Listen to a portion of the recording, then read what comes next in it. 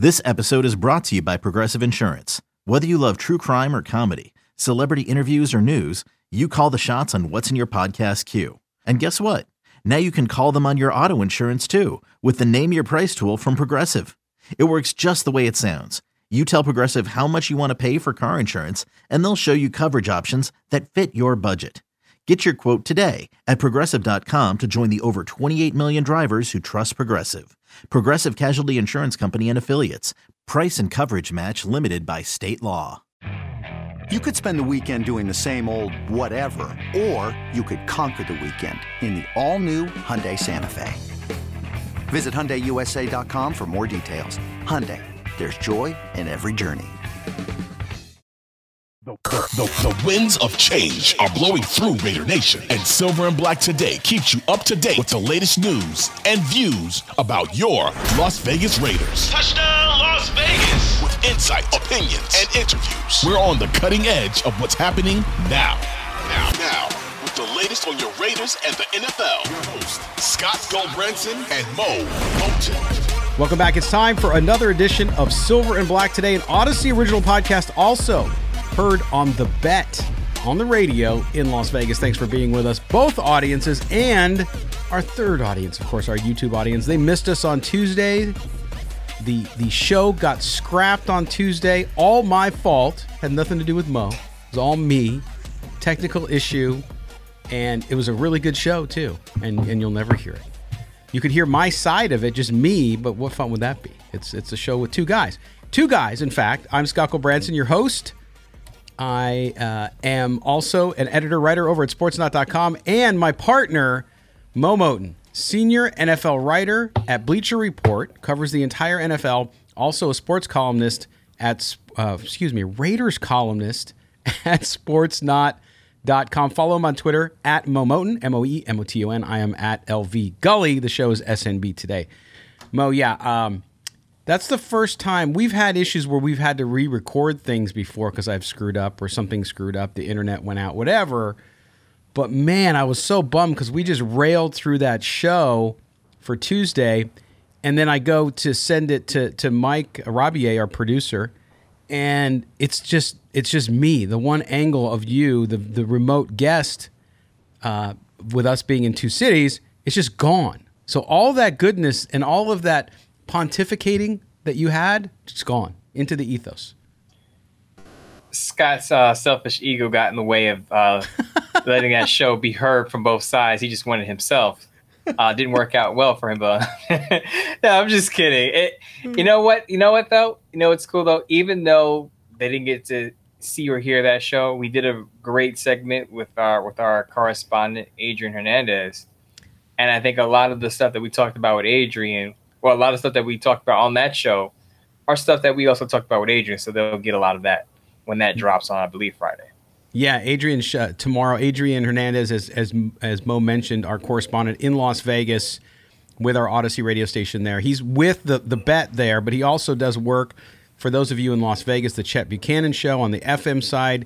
He's just everywhere. He does a lot of stuff for Odyssey Sports as well around the world of wrestling, which I still don't understand all of you, including Mo, into wrestling, but I respect it. It's a big business and people love it, and Adrian does too as well. So yeah, check that out. We will link that out as soon as Adrian puts it out. He's great with video as well, so we'll do that. But Mo, a little bit of news, right?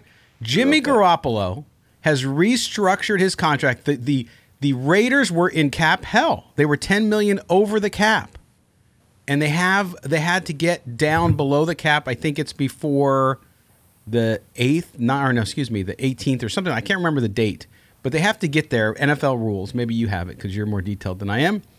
And so they restructure the deal, and immediately there's crying and gnashing of teeth amongst some in Raider Nation who don't understand how contracts work. And, now he's going to be back in 2024, which he was going to be anyway. Let me get your first pass and take on the Jimmy Garoppolo contract restructure. Obviously, it helps the team. I tweeted out he does a solid for the team. It's a solid for him, too. And I think clearly this indicates they're committed for 2 years. Clearly. I think you said it at the end there. I think we expected Jimmy Garoppolo to have 2 years with the Raiders. Now, they could have, parted after one, had some cap penalty there, but I think when you sign a guy like Jimmy Garoppolo, even at his age, I think he's early 30s, you're expecting to get at least 2 years so that even if you get your franchise quarterback or a young guy next year, you don't have to rush that young guy to play right away. He'll be behind Jimmy Garoppolo until he's ready. Usually that's how it goes when you have a bridge gap quarterback. It's usually a 2-year type of agreement, so to speak. But, of course, things happen. Injuries, the rookie shows that he's ready right away. That could change that. But I don't think that move that they made creating cap space changed much of anything about the Raiders roster. As you said, a lot of people expected, maybe they're making a big move. But Vinny Bonsignore believes that as you said, they were about 11 million, closer to 11 than 10 million under, or over. So they had to do some housekeeping to get things right with their cap space. Though I will say there is a little bit of money left to sign a free agent, a cheap veteran if they want to fill, I don't know, their linebacker spot, which we're worried about. Kyle Van Noy is still out there, by the way. So he is. I'm just saying, but just putting that out there. And the national media, including our own outlet, sportsnut.com, Mo, has started to get the Patrick Queen stuff into these stories about guys out there still available, linked to the Raiders, Jimmy Garoppolo contract restructures. Could they be setting something up there? Who knows, right? So there still could be some movement going on here as well. So it's going to be fun to see how it all works out. Now, I did a Silver and Black Blitz yesterday on the Chandler Jones situation. Just odd. We don't know what's going on. We had media availability yesterday on Wednesday. Not a lot of detail there, clearly. So they're obviously handling this in-house, as should be handled. And I said in that show yesterday, on Tuesday, Mo, that I hope he's okay, right? Number one, you think about the human being, right? Everybody goes to, he sucks, get rid of him.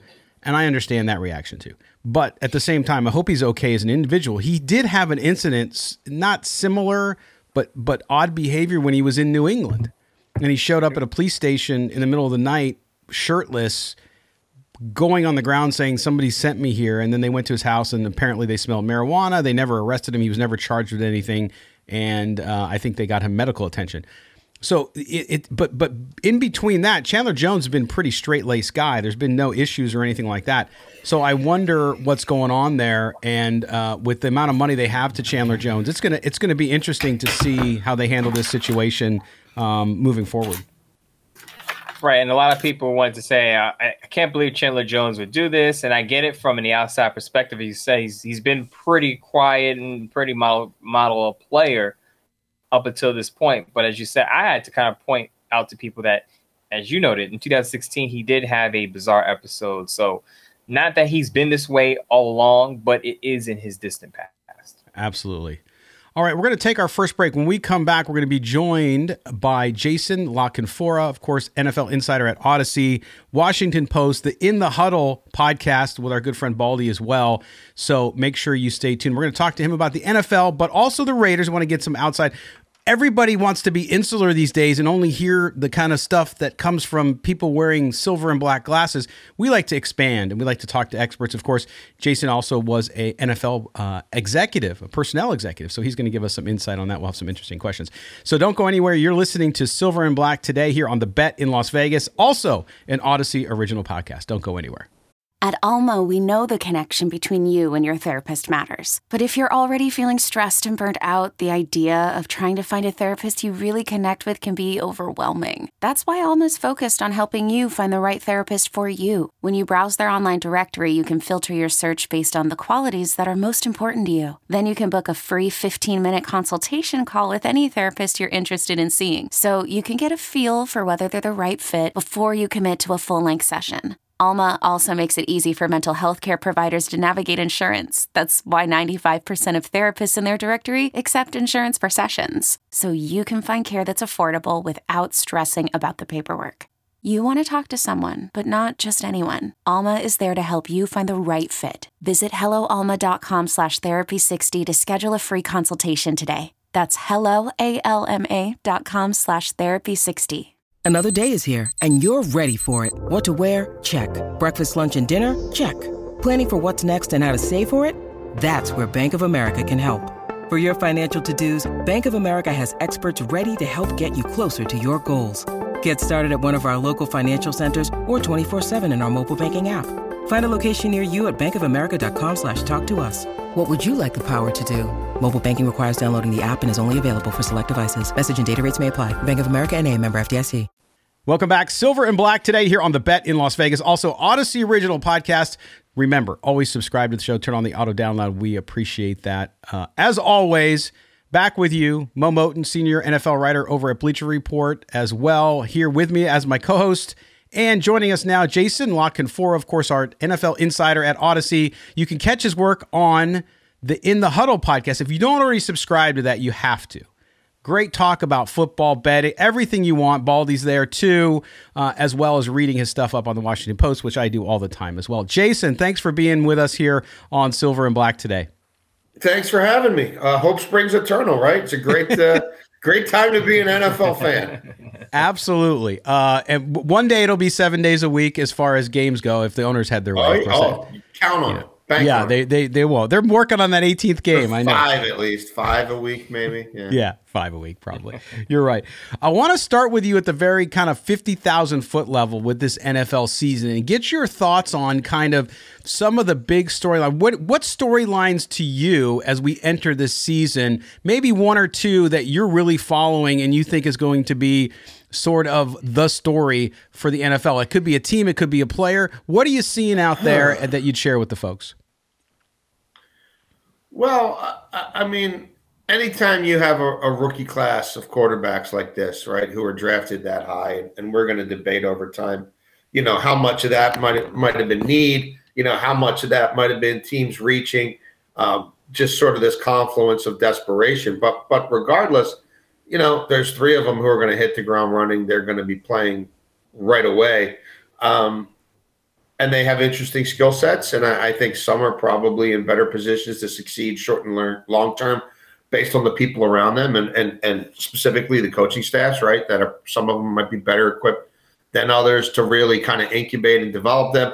But anytime you sort of have that, right, plus this sort of group of young quarterbacks who we don't really know what they are yet, right? I mean, like Justin Fields, Jordan Love, there's Brock Purdy, right? Like, okay, so that's 6 quarterbacks right there we've just touched on, right? 32 teams in the league. That's a pretty decent percentage right there, and I'm sure there's a few that I'm leaving out that are in that wait and see or prove it mode. So who breaks through? You know what I mean? Can somebody do what a Trevor Lawrence did last year? Is there a diamond in the rough there? I would throw Kenny Pickett in there, right? I mean, he started half the season, right? I mean, what did he play? I think week 4, week 5, week 6, week 7, bye week, week 9, really takes over as the full-time starter coming out of the bye week.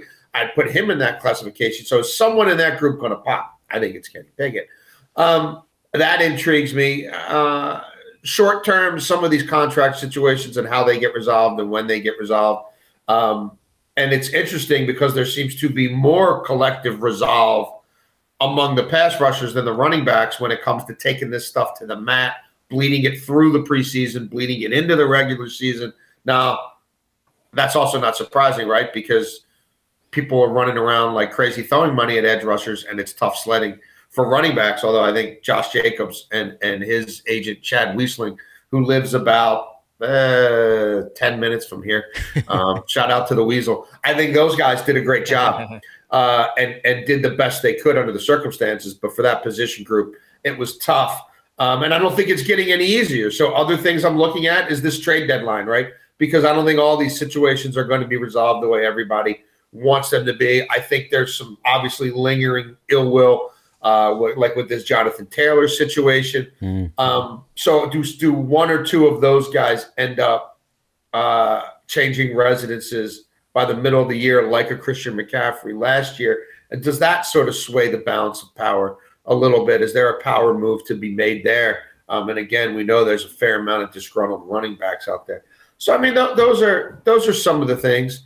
And I think, look, from a macro level as well, I hate to say it because it's in your guys' division, but it looks like this whole like paradigm dynasty thing, at least within the AFC, right, has shifted from Foxborough to Arrowhead. And I just don't think it lets up anytime soon. I don't think it's going away.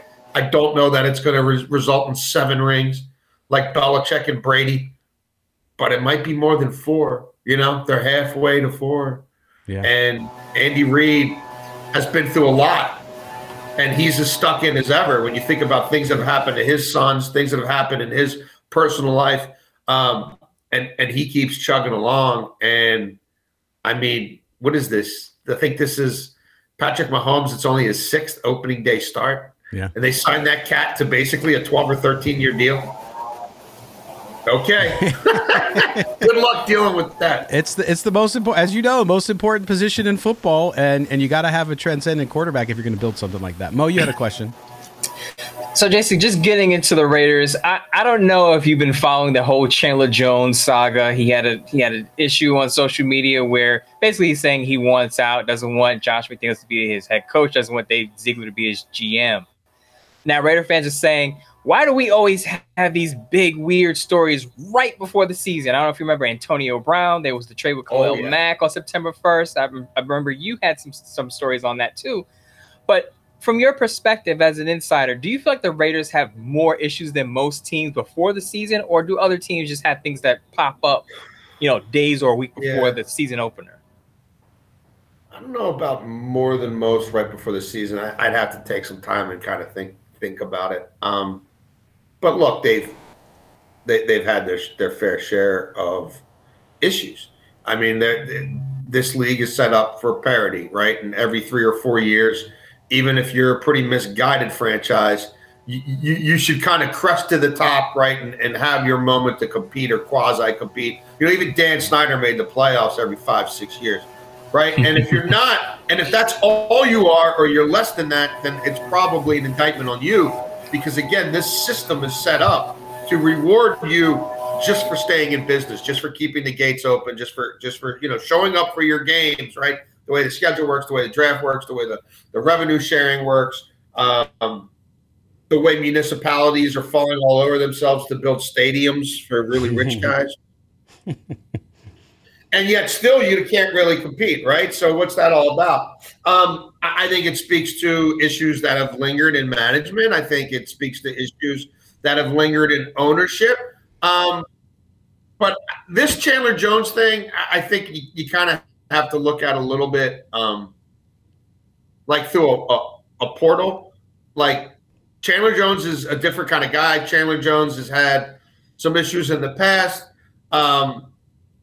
They gave Chandler Jones a whole lot of money. It didn't work out last year. He wasn't the same guy that he was a couple years prior in Arizona.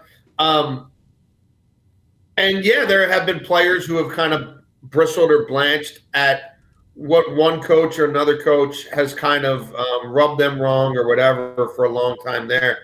I don't know exactly what's going on with Chandler Jones and what set him off. Again, it was a rich contract. It was a contract with some guarantees that look really good for the player right now. And there's not going to be a whole lot of other teams, or really any, that are going to want to take that on. So like the idea of a trade, like they're not going to cut him and set him free, I don't think. And I don't see a trade emerging, unless he was willing to move stuff around. Mm-hmm. It's just unfortunate because they got to, and I'm not sure he's the guy at this stage of his career. They got to find somebody else to take something off Max Crosby's shoulders, right? Like you got to find, like that Robin is out there somewhere. You've got Batman. You can't find Robin. Like they've got to find Robin at some point here soon. If that defense is ever going to break through and really, show some teeth week in, week out. It's a team sport. An individual can only do so much. So like on a certain level, have the Raiders been an ineffective franchise? Absolutely.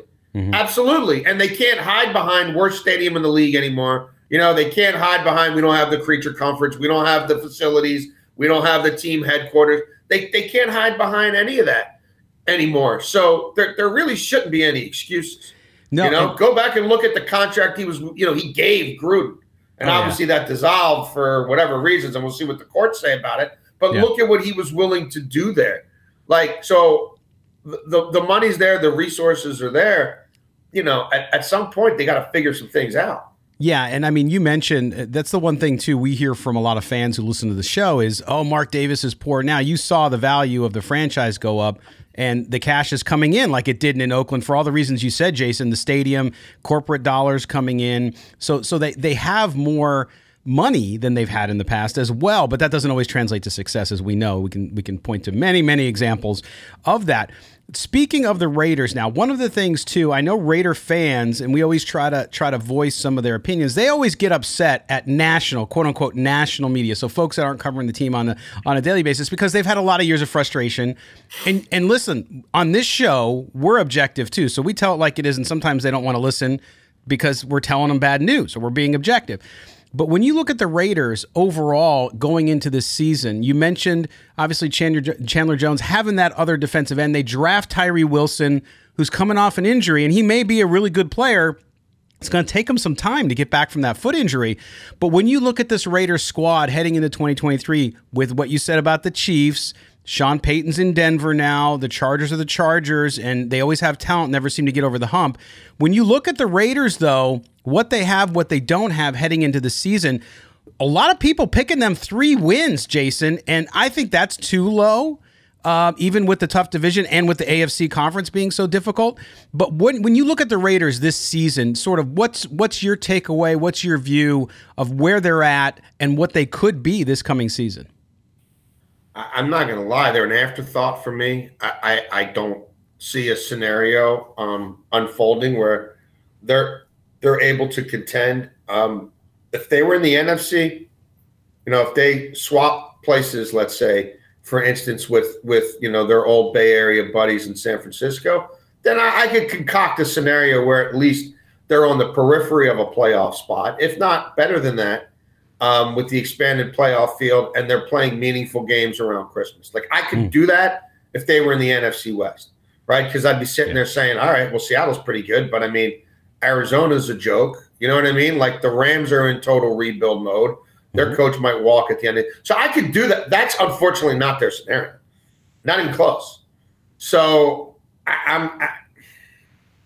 it's a stopgap quarterback. It's just a lot of stuff that, for me, doesn't feel very real. It feels kind of transition-y. It feels kind of transitory.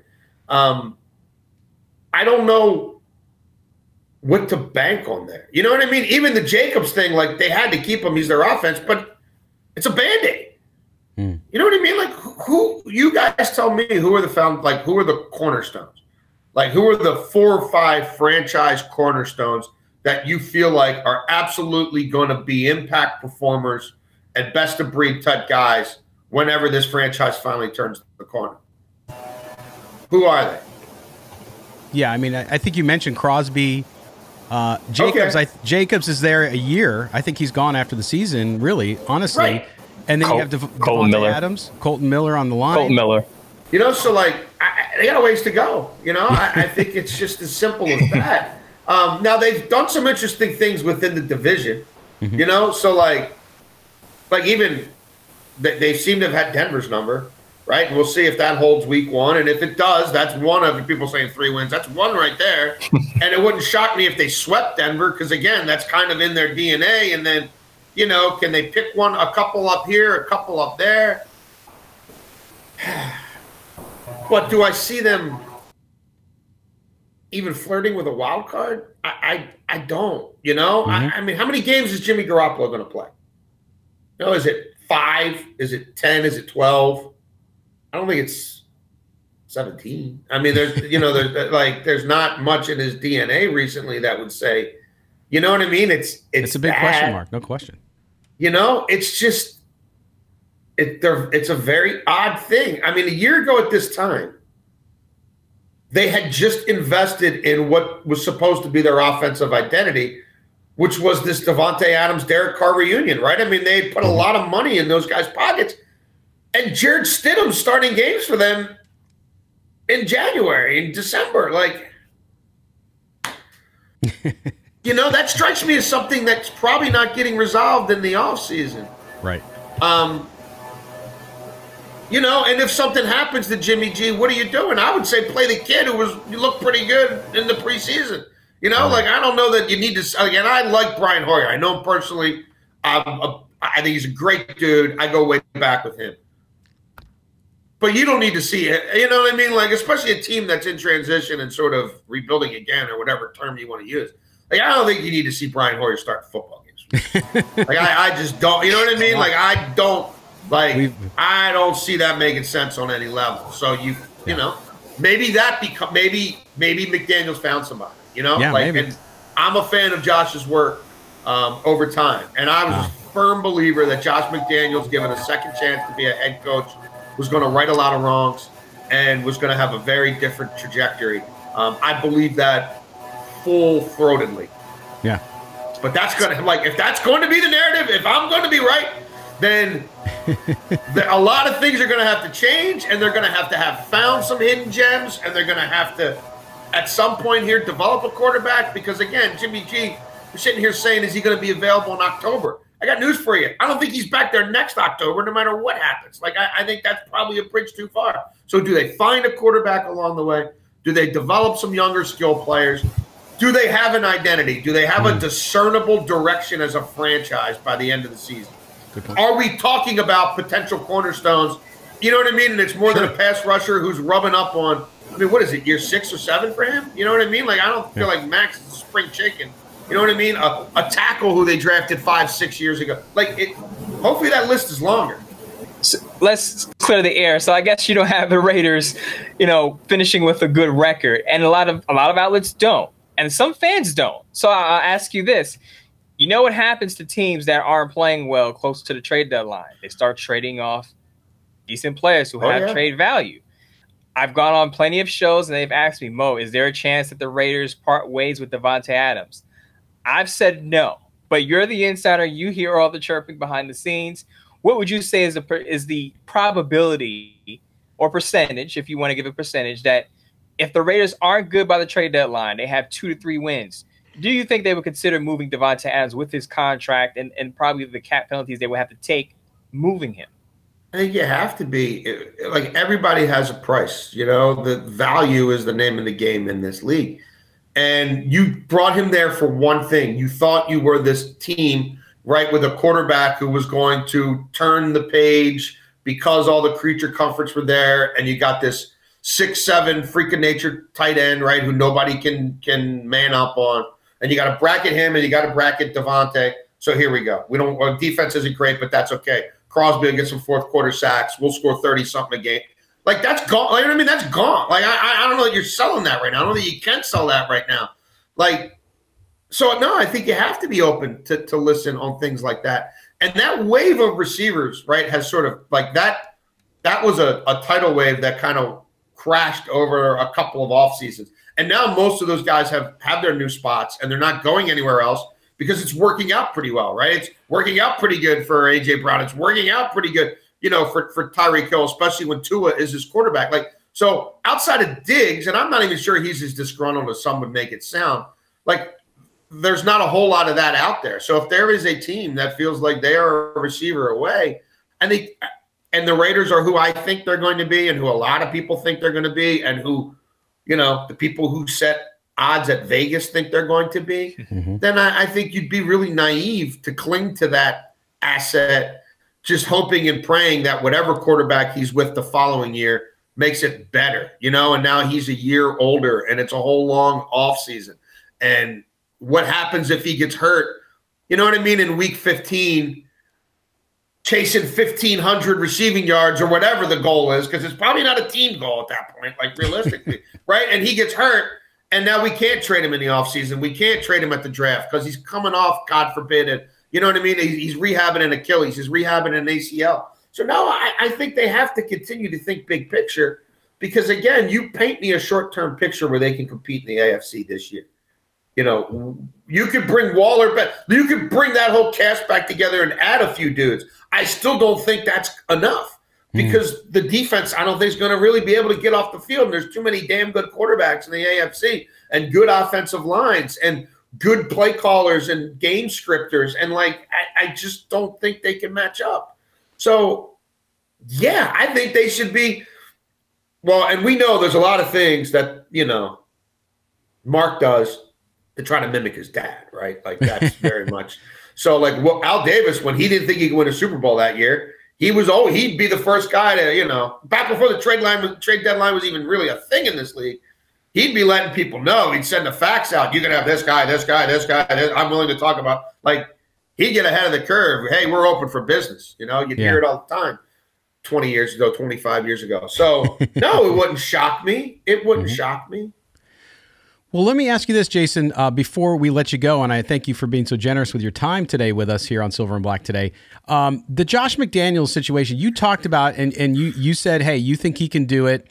There seems to be, though, I think, and I don't know because you're around the national NFL media a lot more than we are, but it seems as though people just are not buying in on him. Now, I think this year in Vegas, actually, everything we hear on the ground is that the players are. So he's got that kind of culture switch that happened part of last year, and some of the guys that weren't bought in are obviously gone.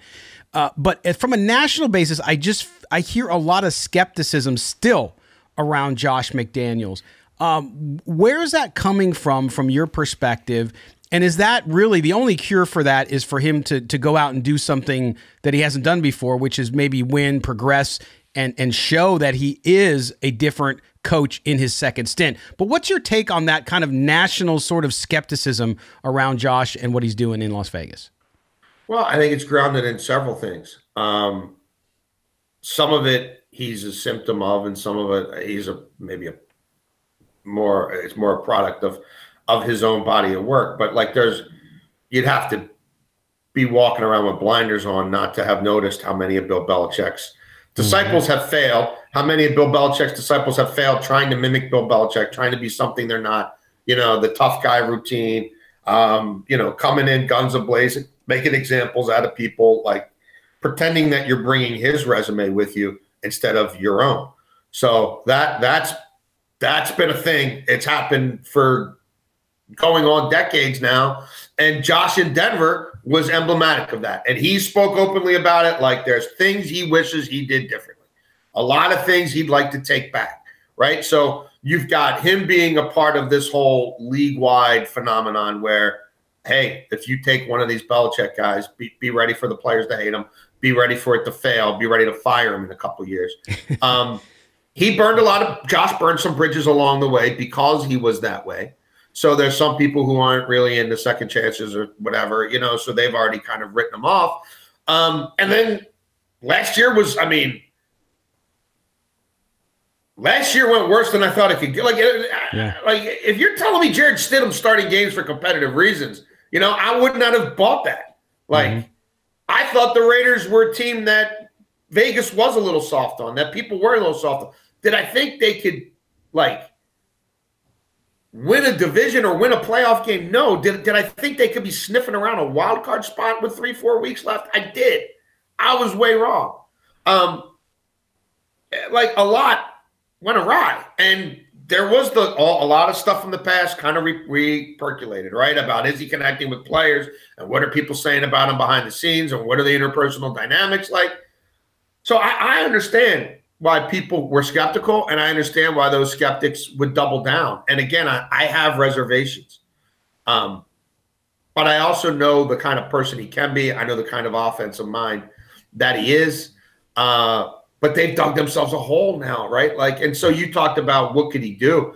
I don't think it's going to be in the standings this year. I think that if that's what the evaluation is, then it's going to come up unsatisfactory. But for me, it's about, are you developing players? Yes. Are players exceeding expectations? Are players on your side of the ball where your expertise are exceeding expectations? Are fifth-round picks playing like second-round picks? Are third-round picks playing like first-round picks? Did you find a potential quarterback? That's where it's going to have to be. That's what he's going to have to sort of hang his hat on.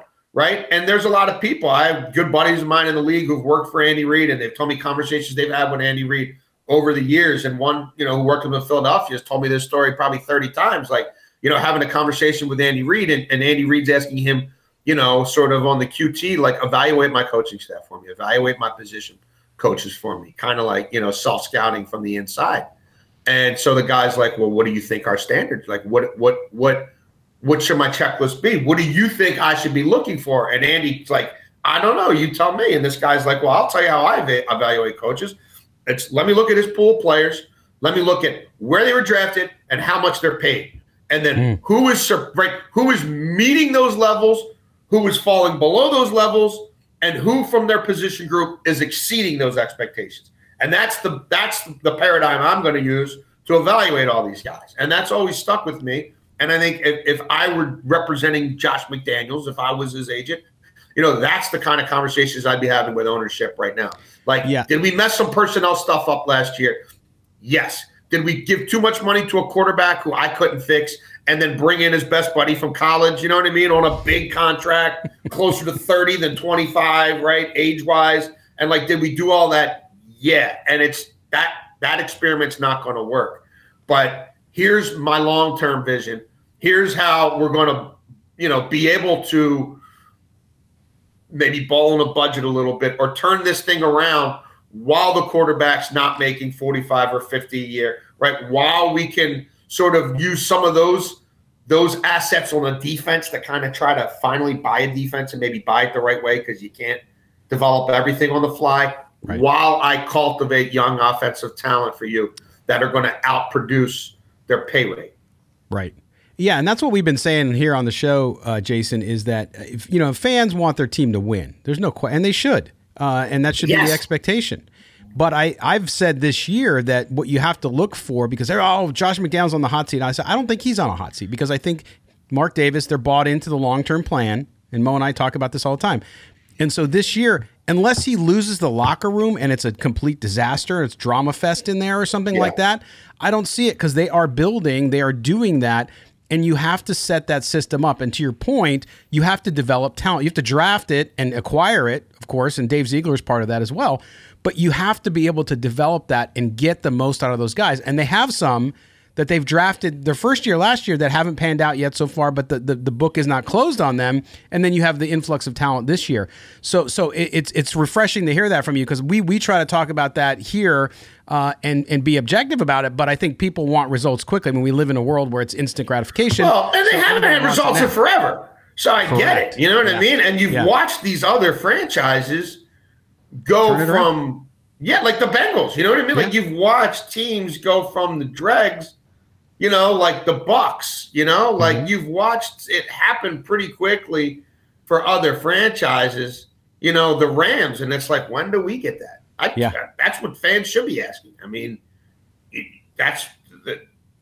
you're paying the same ticket prices, if not more, than those other teams. The highest in the league. You should be getting something. Exactly. Should be getting something for it. That's right. Well, Jason, man, we appreciate everything and spending so much time with us. And again, we'll get you on soon. Pleasure.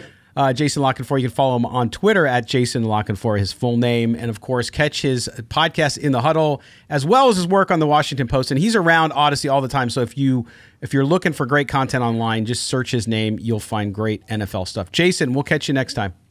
Appreciate you guys. Thank you. All right. Thank you. I appreciate it. I know a lot of Raider Nation who listens to the show is not going to be happy with what Jason had to say. And I don't necessarily agree with everything he said, but I do think it follows kind of the same track we've been talking about, which is, not a Super Bowl team, maybe not even a playoff team, but at the end there, the whole thing about progress, developing talent, to me, that will determine whether or not the season is a success. And can they have a winning record? I still think they can. I think people are still even Jason, I think are underrating them a little bit, but that's if everything goes the right way. Yeah, the key thing you remember, he did say he was high on them last year. He had him. Everybody.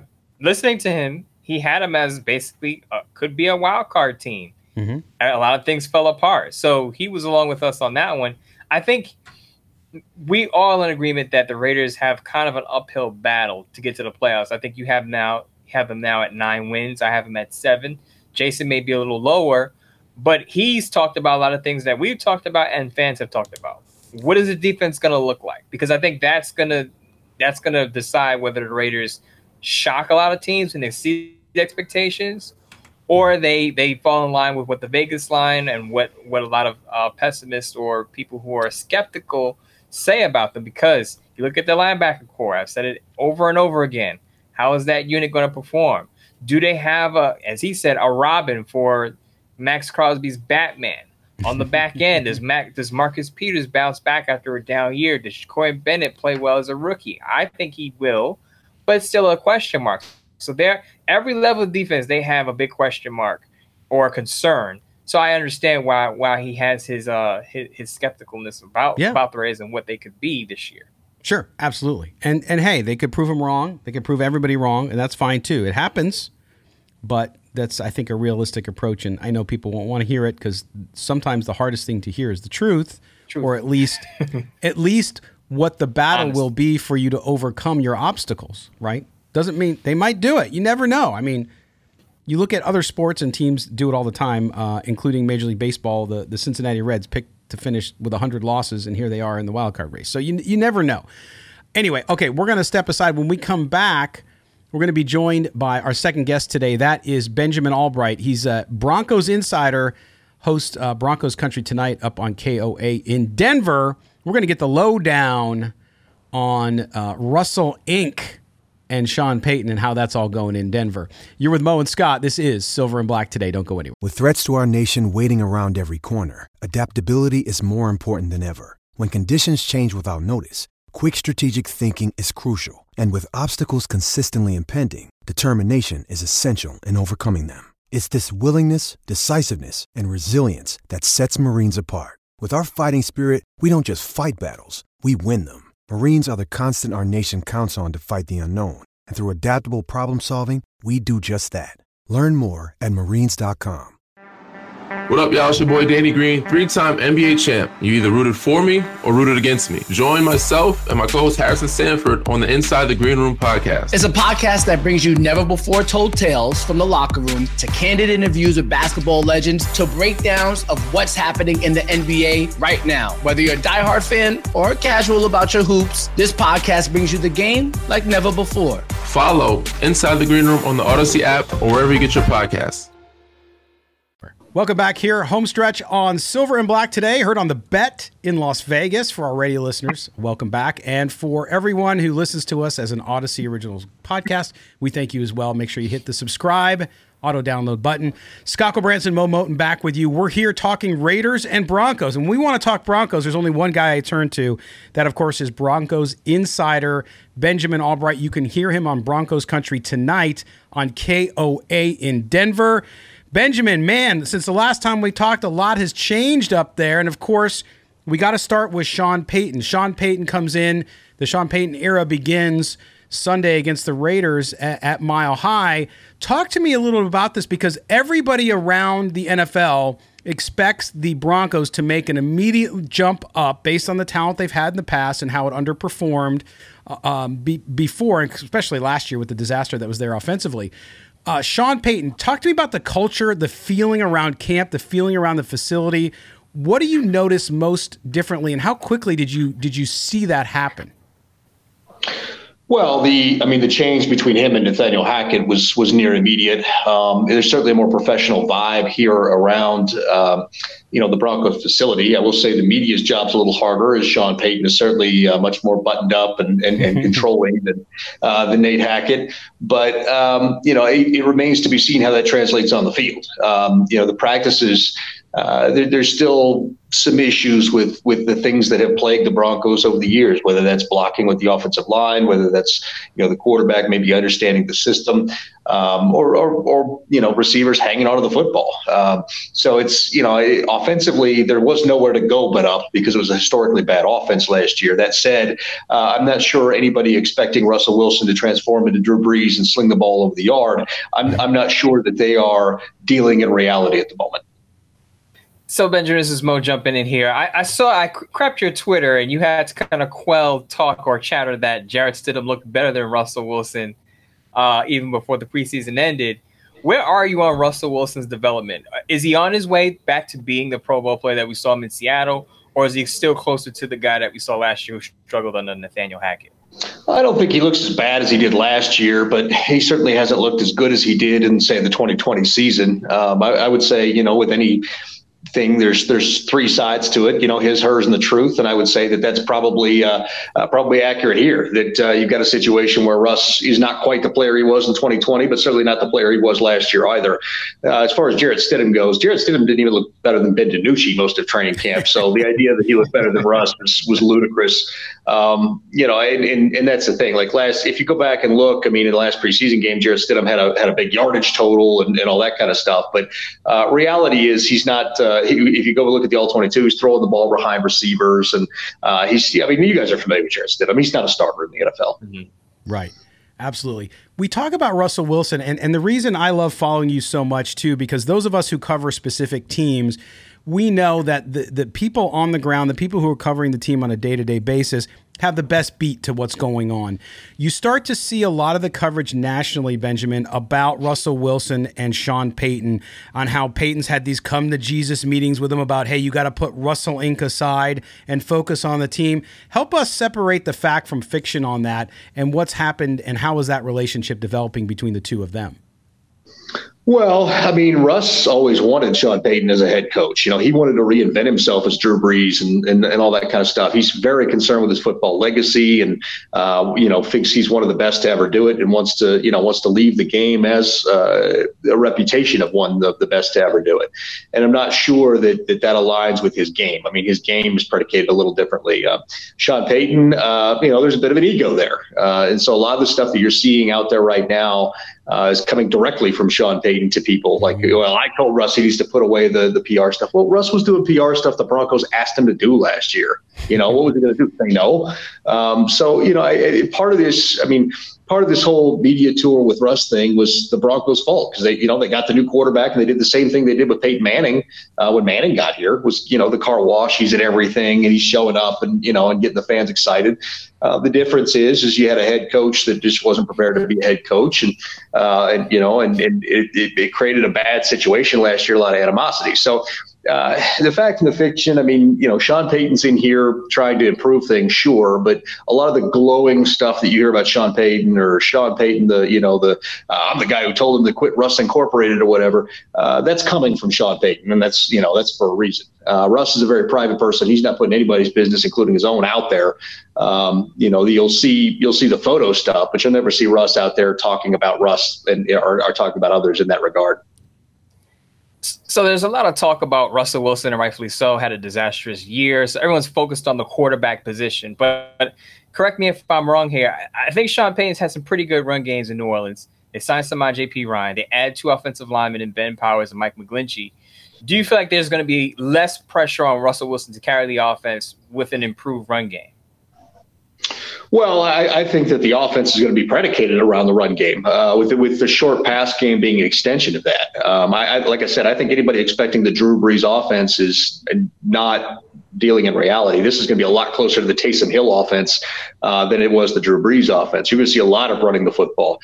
This might be the most run-heavy team in the NFL when all's said and done, at least by a percentage basis. So, I think you're going to see a lot of power running. You'll see Jaleel McLaughlin get about 8 touches a game in the kind of the Darren Sproles role. You're going to see a lot of passes to the backs. Javonte and Samaj J.P. Ryan both are excellent pass catchers, despite being power runners and power backs not necessarily being thought of as great pass catchers. And I think you'll see a lot to the tight end. Cortland Sutton is going to take over kind of the Mike Thomas role. He'll be the slant guy. Jerry Jeudy's injured right now, but you see somebody take over that backside, that kind of Z role right now. Marvin Mims and Brandon Johnson seem to be those guys. But this offense is going to be very run heavy and very, very running back oriented. And I think you'll see Russ take off a lot more than he did last year. Last year he was playing at darn near 240 pounds. He's down to 215 now. So I think you're going to see Russ take off a little more. Let's switch to the defensive side of the ball, Benjamin, and you look at the signings. Obviously, Zach Allen, Frank Clark there to a defense that has always done pretty well. Talk a little bit about where they're at, what you're seeing as far as this defense holding its own, because obviously the division continues to get better. I mean, you could argue, some people are arguing the Raiders aren't getting much better, but they have a pretty good offense. And as you pointed out on Twitter the other day, the Broncos have not beaten the Raiders since 2019, December 2019. When you look at that unit and the coaching and all that stuff that's happening in Denver, is this unit, it's never been a top 5 unit, but it's been pretty dang good. Do you continue to see them being more dominant on defense? Well, yeah, I do. I mean, this defense is good, and they've not been top 5 the last few years, mostly by virtue of how much they've been on the field because the offense is stuck. If you look at, you start to look at a per play basis and metrics like that, the defense has been mostly top 5 in that span, top 7 at worst. And I do think you're going to see that. It's going to be a little bit different this year because during the Vic Fangio era and Ejiro Evero, who continued that, you kind of saw a defense that sent the least amount of pressure that they needed to and dropped everybody back. Vance Joseph is a lot more aggressive, wants to send everybody at the quarterback. So you're going to see a lot more pressure coming. The Raiders picked on that defense a lot over the last couple of years. You saw Derek Carr picking on the Broncos in the flats because that's where that cover 4 defense was susceptible. That doesn't really exist anymore. They're running some stuff that covers the flats. They're running a lot more middle of the field close than they used to. And they're certainly sending a lot more people after the quarterback. So you're going to see a lot more sacks out of this defense. Now, they'll probably give up a few more big plays than they used to, but you're certainly going to see some differences. Over the last couple of years, I think you've seen 4 total defensive back blitzes, nickelback blitzes, out of this defense. We saw more of that in the preseason than I care to imagine. So you're going to see some things that you haven't seen the last couple of years. This isn't the same defense that they had, philosophically, even if they talk about it being that same philosophy, it's not that they were running under Vic and Evero. So you're going to see a lot more aggression out of this defense. So you have a pulse out there in Colorado. I remember when the Broncos acquired Russell Wilson, their Super Bowl odds immediately shot up. Are fans out there now more skeptical because of what happened last year, or has Sean Payton just completely kind of changed that where we're making the playoffs and we're going to actually win playoff games? And the second part of this question is, are fans out there more excited for the Broncos this year or Colorado with Deion Sanders doing what he's doing or did what he did with TCU last week? Well, it's funny that you say that because I was going to incorporate that in my answer as you were asking the question. I think fans here have a healthy skepticism because they've been through, the number of coaches that they've been through since they've been successful. And so I think there is a healthy skepticism there. Like, hey, okay, Sean Payton's here, but we had Russell Wilson last year. Like, what does this mean? Let's see it before we anoint them. And that said, I think that Deion Sanders coming in, talking the talk and then walking the walk, I think that created more optimism for Broncos fans that Sean Payton could come in here and turn things around quickly than perhaps there was before Deion won. So, I think that the Broncos dominate the dial here. I mean, if you pay attention, you get in the weeds on the radio stuff. I mean, the Broncos are a 91 to 93%, what you should be talking about. But the Buffs may start eating into that. Especially if they continue to win. They beat Nebraska this weekend, which is a big ask because they're a good run team. But I think what Deion has done has created more optimism for the Broncos and not necessarily taken away from it. Yeah, people are pumped up about football in general. Not to mention the Denver Nuggets, but that's a separate conversation. Benjamin, last question I have for you. When you look at this team and obviously how things have changed so significantly with Sean Payton in charge there, and of course over last year when new ownership took over, what's the ceiling for this team this year? Is this a 8, 9, 10? What are you thinking as far as the Broncos netting out this season in the NFL? I've said it's a 7 to 11 win range. I mean, if everything breaks correctly, and the defense is on fire, maybe you get to 11 wins. And they do have a soft schedule to start the season, so that can help. The flip side of that, if you start getting injured and everything goes the wrong way, I think you're looking at probably a 7-win team. They're thin at receiver right now. And if they get into more injuries there, that could be a problem. The offensive line, even with the additions, still struggled a bit, and that's been a problem for me. Defensively, I think they're going to be fine. The question is the offensive side of the ball. The running backs, line, and receivers stay healthy, and if they do, I think that can carry them to 8, 9, 10 wins is probably the most likely outcome. And then they get a couple of breaks, maybe to 11. I think they flirt with the playoffs. I think they'll be competitive into December and January, and whether or not they can push through the playoffs and maybe be a wild card team remains to be seen. All right, there you go. Benjamin Allbright. Follow him on Twitter or X, whatever the heck you want to call it these days. He is at Allbright NFL. You can also catch him on KOA in Denver on Broncos Country tonight. Benjamin, always a pleasure, my friend. Thank you so much for the time. Absolutely, guys. Take care. Thanks again, Benjamin Allbright, KOA Denver Broncos tonight, Broncos Insider. Always good stuff from Benjamin, Mo, and a good follow on Twitter, by the way. I love how he dishes it out, takes it back, and he's polarizing. You know, Raider Nation has its Josh Dubois. Now, he's not that hated, but there's like a small percentage of Broncos fans who really go after him, and it's very odd. But anyway, we appreciate Benjamin being on. All right, Mo, as you can see, the Mostradamus crystal ball is back out. If you're watching us on YouTube, you know what I'm talking about, and I know Kelly Kreiner is going to make this into his next T-shirt to go with the Mo +4 and all the other Midtown Mo shirt, everything that's out there, the whole line of Mo Moten gear. The high-end stuff's going to be called just Maurice.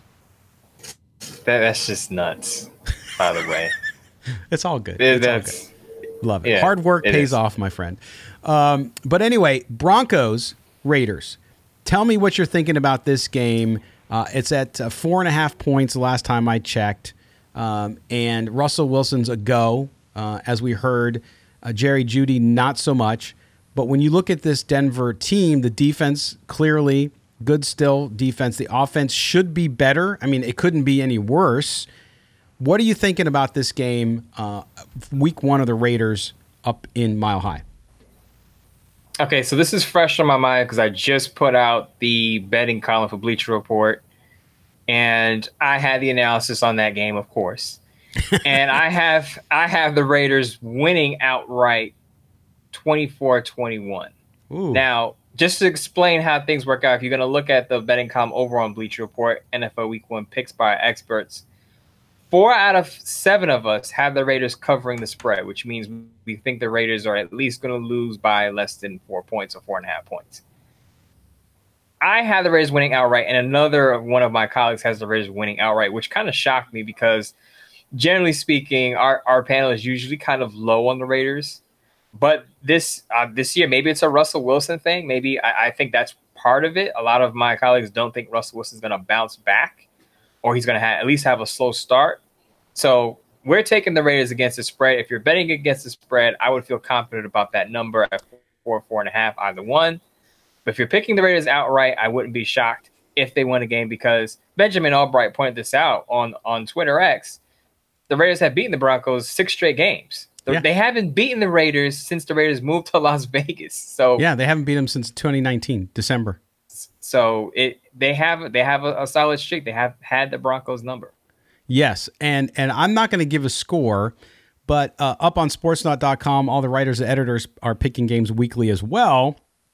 And you're right, only 2 of us out of the 5 pick the Raiders. Our good friend and editor Vincent Frank over there as well picked the Raiders to win. And that's not against the spread. That's just straight up, right? So these are straight up picks. But in his weekly betting column, Vincent also took the Raiders over the Broncos as Sportsnaut lock. Like that is the lock. That's the game that they think above all else is going to be a good bet for folks out there. So there's some energy here around the Raiders in Denver, which I think is some of the skepticism I've had over the Broncos, especially early in the season until they get that system. We saw what happened with Josh McDaniels last year, a new coach coming in. I think Sean Payton will be successful there eventually, but it's going to take some time. And so I like the Raiders. The fact that they get to play at Mile High the first week of the season is actually beneficial to them, despite the changes they've had. So I'm there with you. It should be really interesting to see how this game. But we will be there. Mo will have his live Bleacher Report after the game, correct? Yes, that's correct. As soon as the game's over. As soon as the game's over, Mo's on. I will also be on. By the way, I'll announce right now, and we're going to have a blitz with him tomorrow here on Silver and Black Today. But the Pro Sports fan app that we talked about with Sean, that I'm going to be doing live in-game kind of Manning cast type stuff. You can watch it on your phone, and we're there the whole game. Myself, and if for those of you familiar in Raider Nation, Big Corey. Yes, Big Corey. So, yes, the odd couple. It's going to be the odd couple.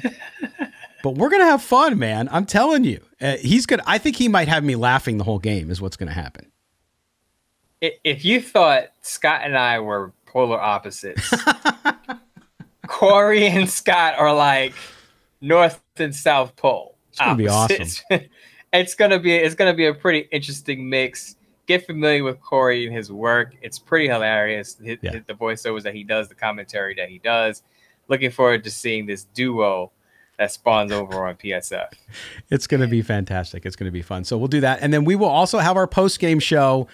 So stay tuned for details with that with Murph. And if Mo can hop in, he will. Sundays are a crazy day for him. And now for me more than ever, because back in the business full time. So it's going to be fun, man. I'm looking forward to it. I know you tweeted out, was it maybe either Wednesday, maybe it was Wednesday, where you said, hey, 10 years of covering the NFL, that excitement because you were doing your work, getting ready for the season. I know fans feel it.